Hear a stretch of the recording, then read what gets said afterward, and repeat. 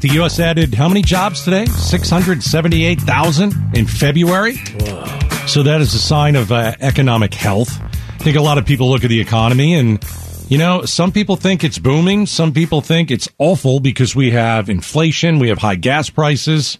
But in terms of jobs, this is a good number.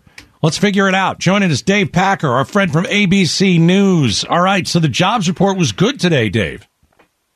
Yeah, it was. And you said that number, 678,000, big number for jobs in February. And unemployment, that rate dropping from 4% to 3.8%.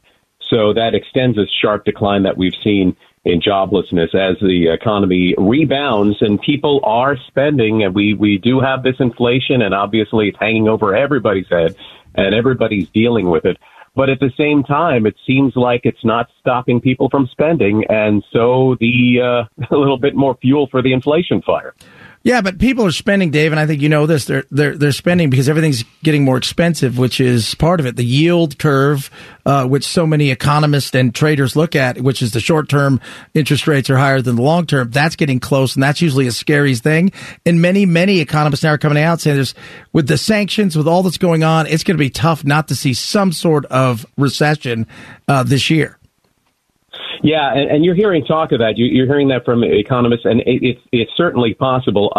The inflation is continuing. At some point, it is going to put the brakes on the economy, and we do, of course, have these numbers that came out today. They're strong, but they were collected before the invasion of Ukraine by Russia, and that, as we've seen, has sent oil prices jumping. Some places are paying $4 or $5 a gallon for gasoline, and in the Northeast, it's fuel oil, heating homes, and those are costs that you have to bear that are not discretionary.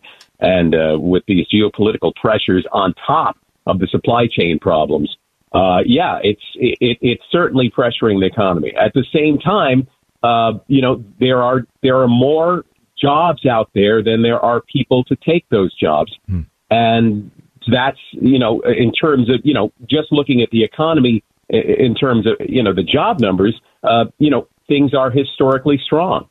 Yeah, it's crazy. Dave Packer, ABC News. Thanks, man. Okay, Larry, Chad, take care.